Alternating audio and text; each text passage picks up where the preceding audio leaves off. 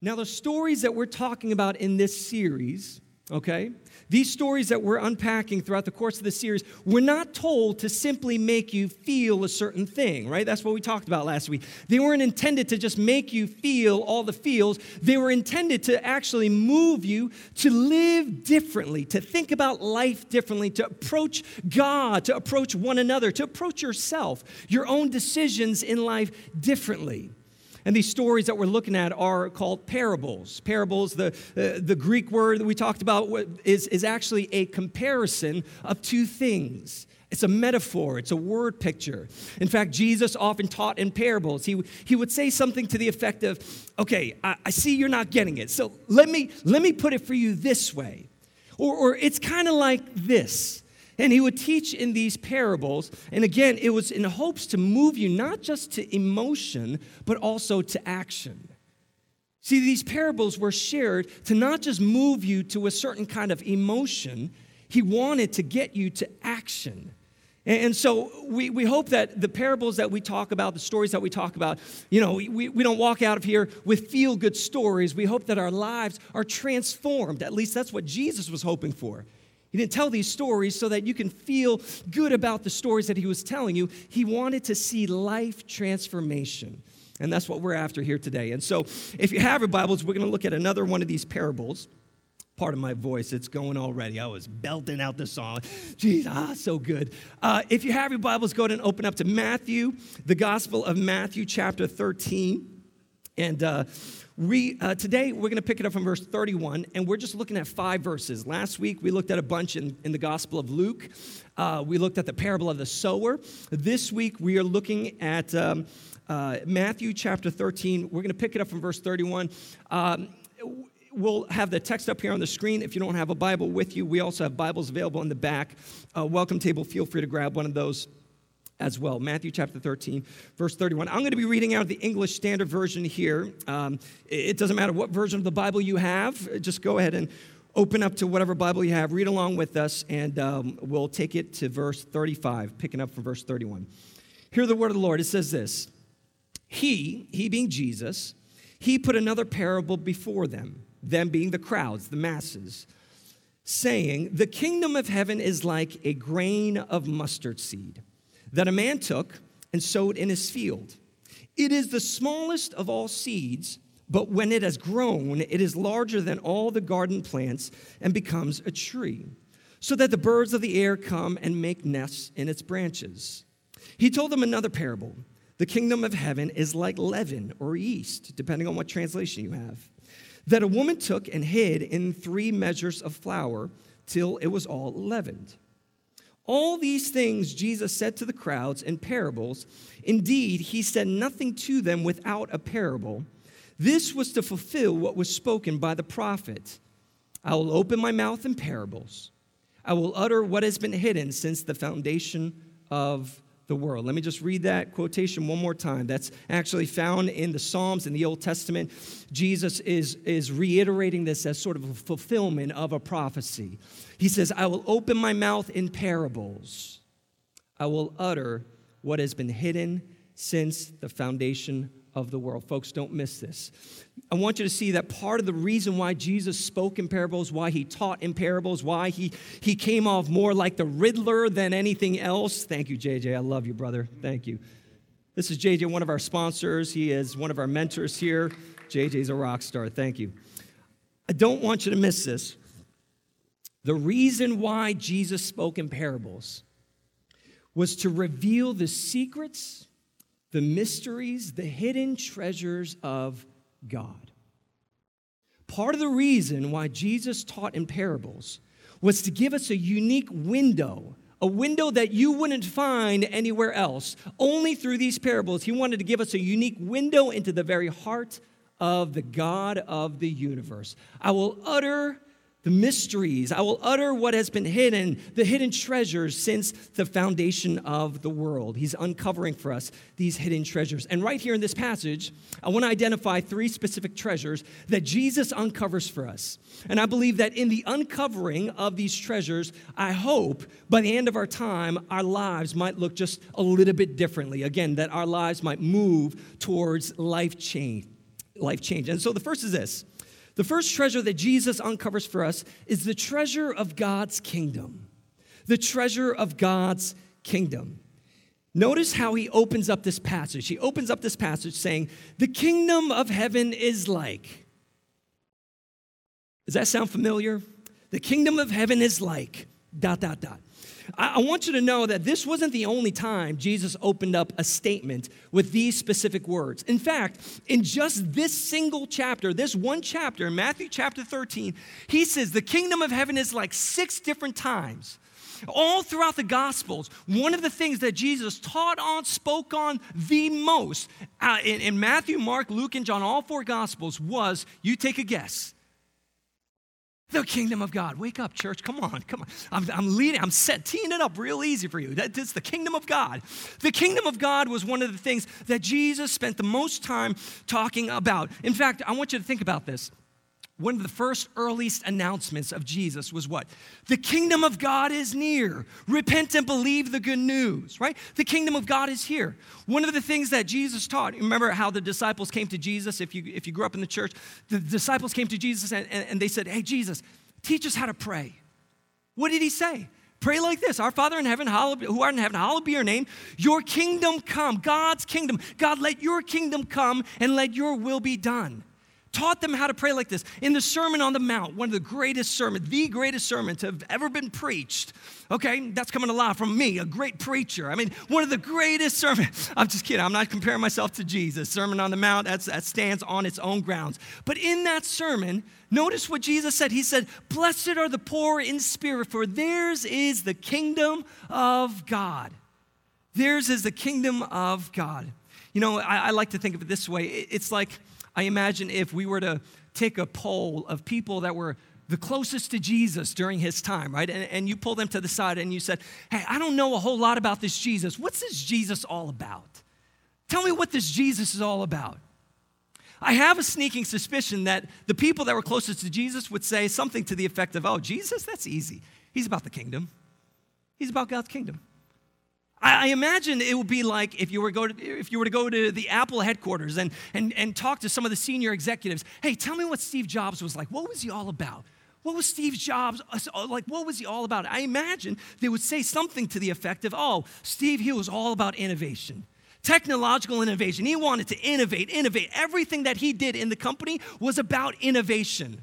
I imagine if we went to the headquarters of Chick-fil-A, the greatest fast food restaurant on the planet. If you went to Chick-fil-A and you went to the senior executives, the upper management, and you said, hey, tell us what Dan Cathy is like, the CEO of Chick-fil-A. What is he all about? I would imagine they would say something to the effect of, oh, Dan, he is all about customer care, customer satisfaction. In fact, one year, he put a company-wide policy that as a response to thank you, he said, the only thing you are allowed to say is, my pleasure. Let's be honest. How many of you just go out of your way to say thank you, just so you can hear them say my pleasure, right? Like, so I kind of like it that you're here for my pleasure, like that you're here to serve me. Dan Cathy is all about customer care, customer satisfaction. If we were to poll the people that were closest to Jesus and ask them, what is Jesus all about? Without a doubt, they would say, Jesus, he's about God's kingdom. He's about God's kingdom. And that's why here at ACF, we want to be about God's kingdom. In fact, we have it embedded right into our vision statement. Some of you are sick and tired of hearing about it, but I'm going to say it again. ACF exists. We are here. ACF exists here to build God's kingdom. We exist to build God's kingdom here through a growing relationship with Jesus. We want to be about God's kingdom. You know, in premarital counseling that my wife and I do, you know, we often tell couples and you know, folks who are getting ready to get married, we say, hey, listen, if something is important to your partner, if something is important to your spouse, it has got to become important to you. It has to become important to you. You see, if the kingdom of God was so important to Jesus that he spoke on it time and time and time again, it has to become important to people within the church who follow this Jesus. It has to become important to us. But now here's the deal. How are we going to get our heads around believing that this is important when we don't really have a firm grasp on what it is? Now, I imagine there's some of us here, particularly for those of us who may not have grown up in the church, who are not familiar with Scripture, we might think, the kingdom of God, God's kingdom, it sounds good. I'm not really sure what that is, preacher. Tell me, like, kingdom of God, what is Jesus referring to? By the way, when the Bible refers to as the kingdom of heaven and the kingdom of God, the two are synonymous. They're the same thing, and so I might interchange the two during our time here. Don't get confused. They're the same thing. The Bible refers to them as the same thing. But I want to give you a working definition here today, and I want to just teach just for a little bit, come off of my preaching self, and I want to teach a little bit here for just a few moments. I want to give us a working definition for the kingdom of God, or God's kingdom. And here's how I would put it. Very simply put, God's kingdom is the rule and reign of God. If you're taking notes, you ought to jot that down. God's kingdom is the rule and reign of God. It is the rule and reign of God. In other words, wherever God rules, wherever God reigns, wherever he holds authority, wherever he is Lord, there is the kingdom of God. That's where the kingdom of God is. I think a lot of us, when we think about God's kingdom, the kingdom of God, we think of heaven, right? Heaven, that's God's kingdom. That's his domain, right? Like, and we think to ourselves, kingdom of God, heaven, that's partially true. That's partially true. I want you to think about this. What makes heaven heaven? I want you to think about this. What makes heaven? Heaven is not heaven because it is the place where we go when we die. Heaven is not the place where we go, it's like a lot of people think of heaven as our final destination, and that's about it. That's the last stop, heaven. That's where we're going. A lot of us think of heaven as kind of as God's place of residence. Like that's where God's crib is. That's his zip code. That's where he lives. Heaven is where he lives. That's God's kingdom, right? Yes, all of that, again, is partially true. But friends, I want you to understand, at the core of it, at its essence, what makes heaven heaven is that it is the ultimate place of God's dominion, his rule, his reign, and his authority. It's not that it's just the place where we go when we die. It's not the place where God resides. Yes, again, all of that is partially true. If you confess bowed your knee to the lordship of Jesus, yes, heaven is your final destination. If you have received the free gift of salvation, yes, heaven is your final destination.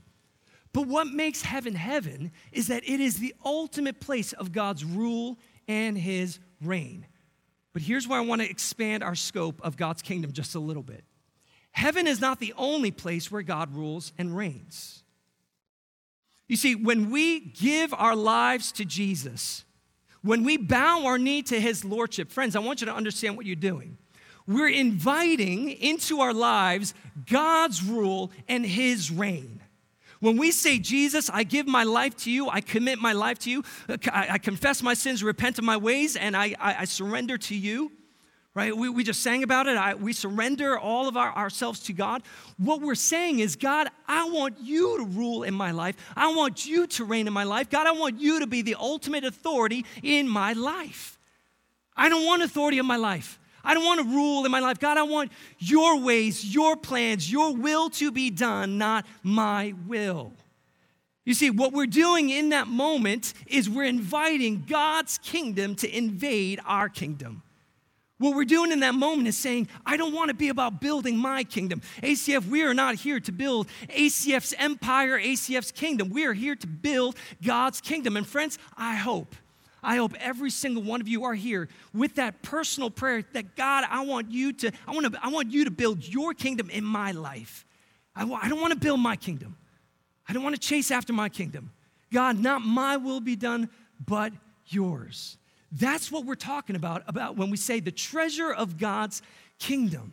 Here's another way I like to put it, okay? I want to give you another kind of working definition.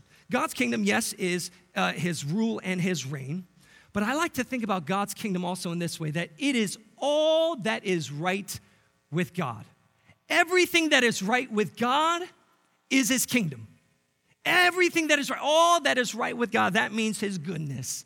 That means his love, his compassion, his kindness, his mercy, his grace, his justice, his wisdom, his holiness, his righteousness. I could go on and on and on. But friends, here's what I'm trying to say.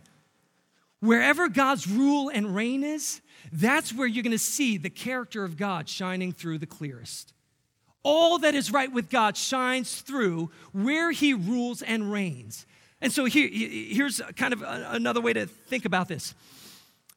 Wherever God's rule and reign is, if you don't see the character of God, you got to wonder, is this really a taste of God's kingdom? Is this a place where he rules and reigns? Folks, I want to go back to that piece of heaven. Again, what makes heaven is not just God's rule and reign over that place, over that area, the geographic area or whatever, however you want to view heaven. That's a whole nother teaching in and of itself. But heaven is also the place where things like sin, darkness, hatred, evil, they have zero rule and reign. All that is right with God shines through in heaven because that is the place where he holds ultimate rule and reign. That's what we're talking about when we talk about the treasure of God's kingdom. And so when we say that ACF is here to build God's kingdom, here's what we're saying. We want to be a people that learns how to bring all that is right with God into all that is wrong with the world. There's a lot that's wrong with the world. Amen, church?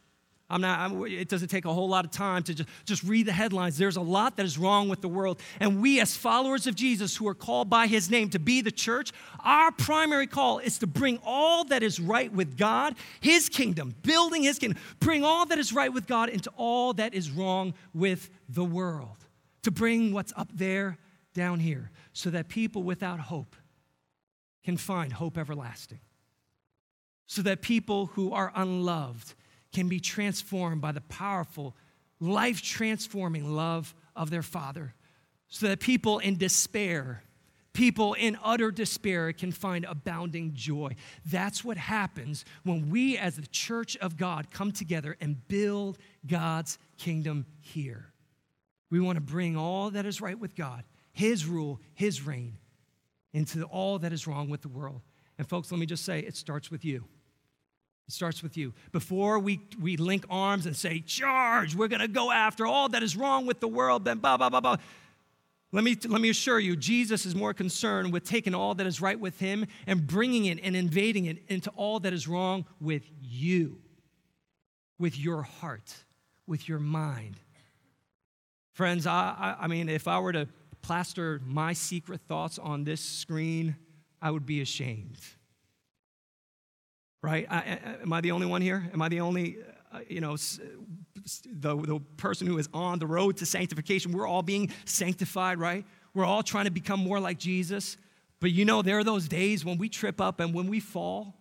In that moment, what we do is we go to God and we say, God, let your kingdom come. Let your will be done in my life, in my heart, and in my mind as it is in heaven. The treasure of God's kingdom. But see, Jesus, I said he uncovers for us three specific treasures. That's the first one. And I want to jump to the second one here. And as he continues to go on in this passage, we discover the second treasure of the day, and that is the treasure of small beginnings. The treasure of small beginnings. Jesus proceeds to tell his listeners this little tiny parable about a little tiny mustard seed, a little tiny grain. And he goes on and he begins to explain this parable and about this little mustard seed. And here's what he's essentially saying. When you are about my kingdom, you will learn to treasure the small beginnings. When you are about my kingdom, you're going to quickly learn to treasure the small beginnings.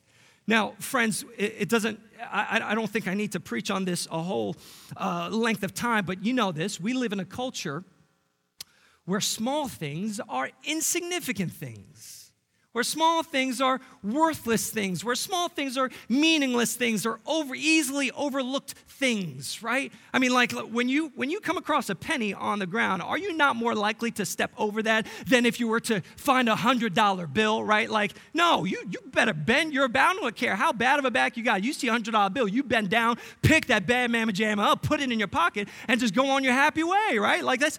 But a penny, small things are insignificant things. In fact, we might have even heard the saying, we might have even uttered the saying ourselves. Bigger is what? Bigger is better. Bigger is better. I mean, that's a mantra of our day. In fact, I want to give you a couple of examples here to explain to you what I'm talking about. I have a series of pictures here that I want to show you. Let's say you guys graduate out of this place, you find a job, you make a crap ton of money, right? Don't forget about ACF. Please just keep blessing this ministry, your college church that poured into you, pour in back into us, all right? That's a little plug. Now, when you graduate from this place and you got all this money and you're about to buy a house, you got options, right? And you come across a house like this. Let's throw that first house up. You come across a house like this. You remember, you got all the money to buy a house. You come across a house like, okay, it's not bad. It's kind of not the colors I would choose, not the style, but it'll do, right? But remember, you got all the money to buy a home. And you have the option to buy this house. Let's say, go to the next slide. I mean, what person in their right mind would say, I mean, this house is so big, I can't even put both pictures up there. I mean, this house is massive. This house is massive. And you say, well, Dan, it's kind of a no-brainer. If I had all the money in the world to buy a home, it wouldn't be that little yellow shack. It would be this little McMansion here. I mean, not so little McMansion. This is incredible. Now, let me give you another example. I think you'd appreciate this. After dinner, our family likes to go out and get a little ice cream. And so let's say we go out and we get a little ice cream, right? That's all right. It'll do. Maybe kids cone size like that. That works for my kids, like little 5-year-old and 8-year-old. That's fine. But why settle for this when you could go to the creamery and get this? This is an actual shot of the creamery. Now I've seen bigger cones than this with my own eyes coming out of the creamery. You look at that and you're like, yeah, that's a no-brainer. Like, hey, man, load it up. Give me another scoop. I don't care if it falls. I'll eat it off my hand. Just keep scooping it on. Keep loading it on. Why? Because bigger is what? Bigger is better, right? Bigger is better. Let me give you one last one here. Okay, so this is for all my dating couples who are looking to get engaged. Let's say like you guys are ready to take the next step, right? And the boyfriend goes out and he gets you a ring like this, right?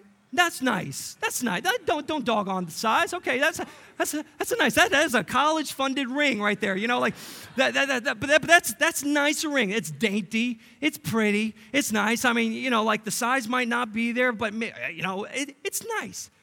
But then you being the girl that you are, you're like, hey, babe, this is nice. I thank you, but it's kind of small. It's kind of small, and then you being the good boyfriend that you are, you swallow your pride, you go out and you drop major bucks and you get something like this, right? Why? Because bigger is better. Bigger is better, right? Wrong. That is not better, okay? Fellas, let me clue you in. Do not get your lady a ring like this. She will slap you with it, okay? And so don't. Bigger is not always better. Friends, here's what I'm trying to say. Jesus was trying to teach us something significant here about how things work in God's economy and in his kingdom. In God's kingdom and in his economy, bigger isn't always better. In fact, what you begin to discover is some of God's best stuff is done in his small stuff. Some of God's best stuff, the things that he works out in your lives, the things that shakes you up to your core, is often accomplished in the small stuff. It's not done in the big stuff. I love what Mother Teresa once said. She said, not all of us can do great things, but we can do small things with great love. Not all of us can do great things, but we can do small things with great love. Friends, that's mustard seed talk right there. Mother Teresa is talking mustard seed here. You see, I think the problem with a lot of us is we all want to do great things. Can I just confess to you? I want to be great. I'm not going to, I think there's something in all of us, if we were to be really honest, there's something in us that wants to be great, that wants to be accomplished, that wants to be up on top, recognized by all, right? We want to be great. We achieve this. And furthermore, our culture tells us, hey, you ought to strive for that. You should strive for greatness. You should look to make an impact, a difference in the world, and all of these things. You should and you could. And so consequently, we convince ourselves that anything short of greatness is unacceptable. And so we're after this elusive thing called greatness, and we're going after greatness because in our minds, again, we have convinced ourselves that bigger is what? Bigger is better. And believe it or not, the people of Jesus' time actually believed the same stuff. Okay, so let me clue you in. During Jesus' time, the people during this time believed that the kingdom of God would be restored in this marvelous, magnificent way. That the kingdom of God would be restored to the nation of Israel in these big, extravagant ways where a king, a mighty, noble king, comes riding in grand horses and chariots, and he comes in and he overthrows the Roman government, and he raises up the Jewish people, the Israel nation, as God's holy, chosen people, as a dominant, militant, powerful force to be reckoned with. This is how the people thought that the kingdom of God, how God would work out his rule and reign in the world. Then Jesus comes onto the scene, and he's like, guys, no, I think you got the wrong idea. When you think about my kingdom, God's kingdom, unfolding and manifesting here on earth, I want you to think about, a mustard seed. To which people have had to been like, No. We're expecting a king, a militant, powerful king to come and raise our nation up, to remove us out of Roman rule and to raise us up as a powerful, dominant nation to be reckoned with. Jesus is like, no. You're not understanding. I want you to think about a mustard seed. A mustard seed? You mean that tiny, small, insignificant grain? That's how you want us to think of God's kingdom? And Jesus is like, yes, exactly. That tiny, small, seemingly insignificant seed is what I am going to do when God's kingdom comes.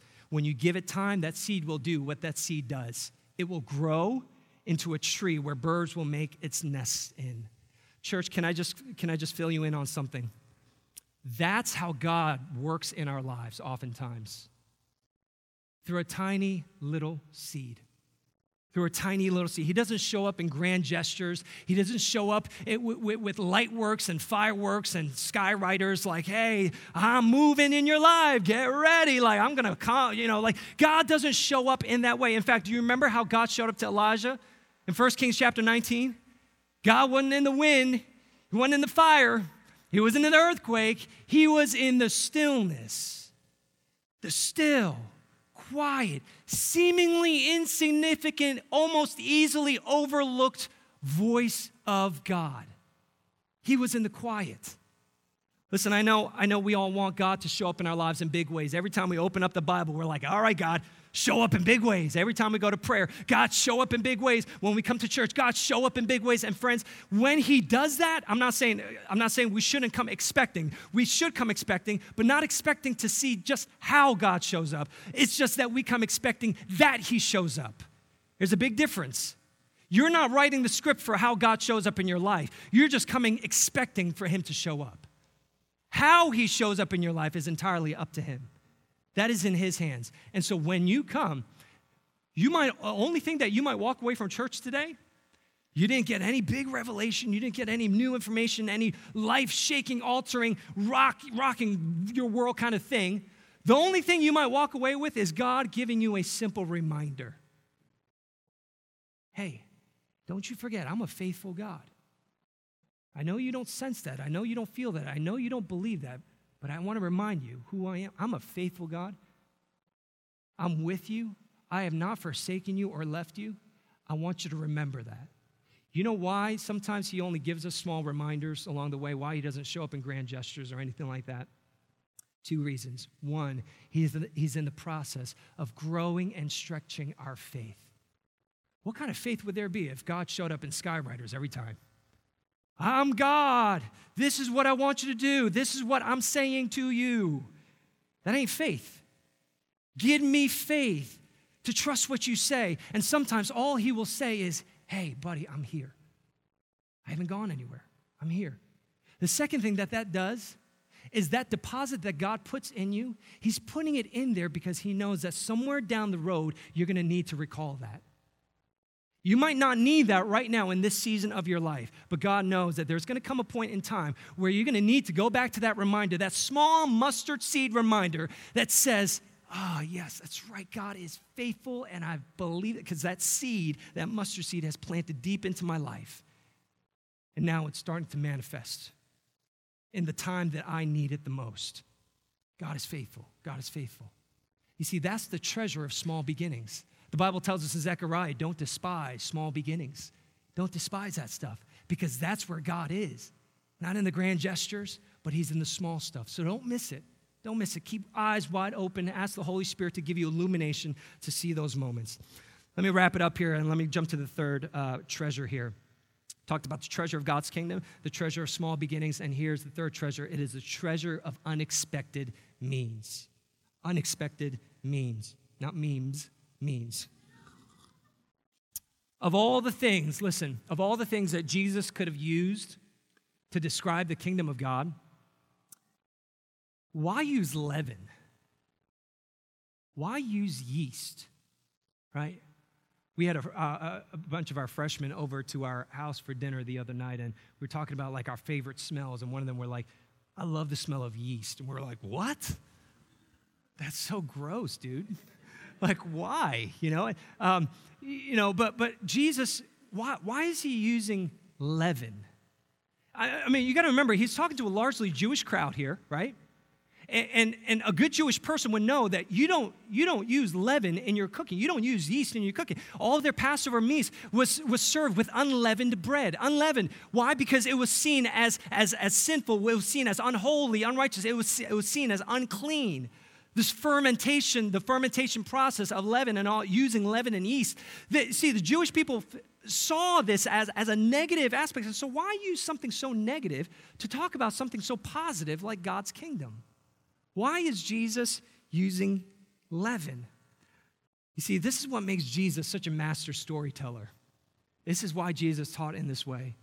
You see, Jesus was very intentional about using leaven as the word picture here, because I think oftentimes God will use unexpected means to work in our lives. Things that we deem as negative, things like struggles, hardships, trials, temptation, heartbreak, disappointment, failures. I mean, how many of us like failures? No, right? Like, we try to stay far away from that because that is a negative. No, we don't want failure. We don't want disappointment. We don't want heartache. But oftentimes, God will use things that we deem as negative to bring about a positive work in our lives. Even sin. Can I just say, there are some of us in here that are wrestling with different kinds of sins, and we feel like, man, we can't come to God with this. Friends, it could be that sin in your life is the very thing that God wants to use in your life. The Bible tells us that God works the good for his people. He finds a way to turn what was meant for evil and bring about for his good. It could be that the thing that you are struggling with the most, it could be that God is wanting to use that very thing to bring about a good, positive work in your life. I don't know how many of you know the name Horatio Spafford. Horatio Spafford. Awesome name, right? And you should name your kid that, Horatio, like Horatio Spafford, you know. And he, if you don't know this name, he was a successful lawyer back in the mid-1800s, and he was a Chicago native. He lived in Chicago, and he was a wealthy lawyer. He did well for himself, so much so that he had all these different investment properties all over the city of Chicago.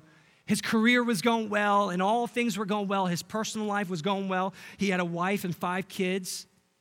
All was well until his youngest son came down with a mysterious illness. He started deteriorating rather quickly, and he ended up dying due to scarlet fever.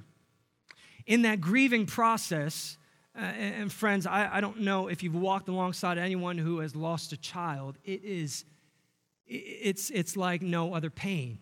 It really is. It's like no other pain. In this grieving time, the Great Chicago Fire of 1871 took over. And it just consumed everything. It consumed and destroyed all of Horatio's investment properties and destroyed. Instantly, he lost everything. He lost everything. A few years later, he decides that, you know what, it's time that we need to, as a family, just go away for a little while. And so Horatio boards his family, his wife and 4 daughters, on a ship to go to England to tag along with D.L. Moody. D.L. Moody was an evangelist during that time. He was going around and evangelizing in different parts of England. And so Horatio boards his family on the ship and sends them off. A few days pass, and Horatio receives a telegram from his wife that says, "Saved alone, what shall I do?" You see, along the journey on that path, the ship that Horatio and the daughters were on ended up hitting another iron tanker, a vessel, and the whole thing just shattered into a million pieces, and within 12 minutes, the boat sank to the bottom of the ocean, taking with it its 226 passengers, 4 of which were Horatio's daughters. As if things couldn't get worse, right? As if things couldn't get worse. Horatio jumps on a boat, and he begins to cross over to meet his wife in England. And the captain gets on the loudspeaker and says, "Hey, this is where that ship sank. This is where all those lives were taken, and all these things." And on that ship, on that naval vessel, by the way, that boat crash was documented to be the worst boat crash in the history of naval history up until the Titanic. Now, as that boat was hovering over the graveyard of his 4 daughters, he begins to put pen to paper, and he writes these words: "When peace like a river attendeth my way, when sorrows like sea billows roll, whatever my lot, thou hast taught me to say." God, you've taught me to say, it is well with my soul. It is well with my soul. God, you have taught me to say, those little mustard seeds, that little yeast that you planted in my soul, God, you have taught me through these little things. And because of those small little things that you have sowed into me, that you have planted and deposited into my soul, I'm able to come to this place. And in the midst of great tragedy and the things that I would deem as negative, God, you are able to bring about some positive work in my life. Now, friends, I'm not saying we're a bunch of Horatio Spaffords here. I know that none of us have lost kids. None of us have lost investment properties or anything like that. But I do know that you've got struggles. You've got hardships. You've got things that you're wrestling through. You've got things, doubts, questions, interpersonal relationships in your life and big things that you are wrestling with. Friends, could it be that God is wanting to use those things to do a deeply transformative work in your life? You see, that's the treasure of unexpected means. God uses unexpected means to bring about a good, positive work in our lives.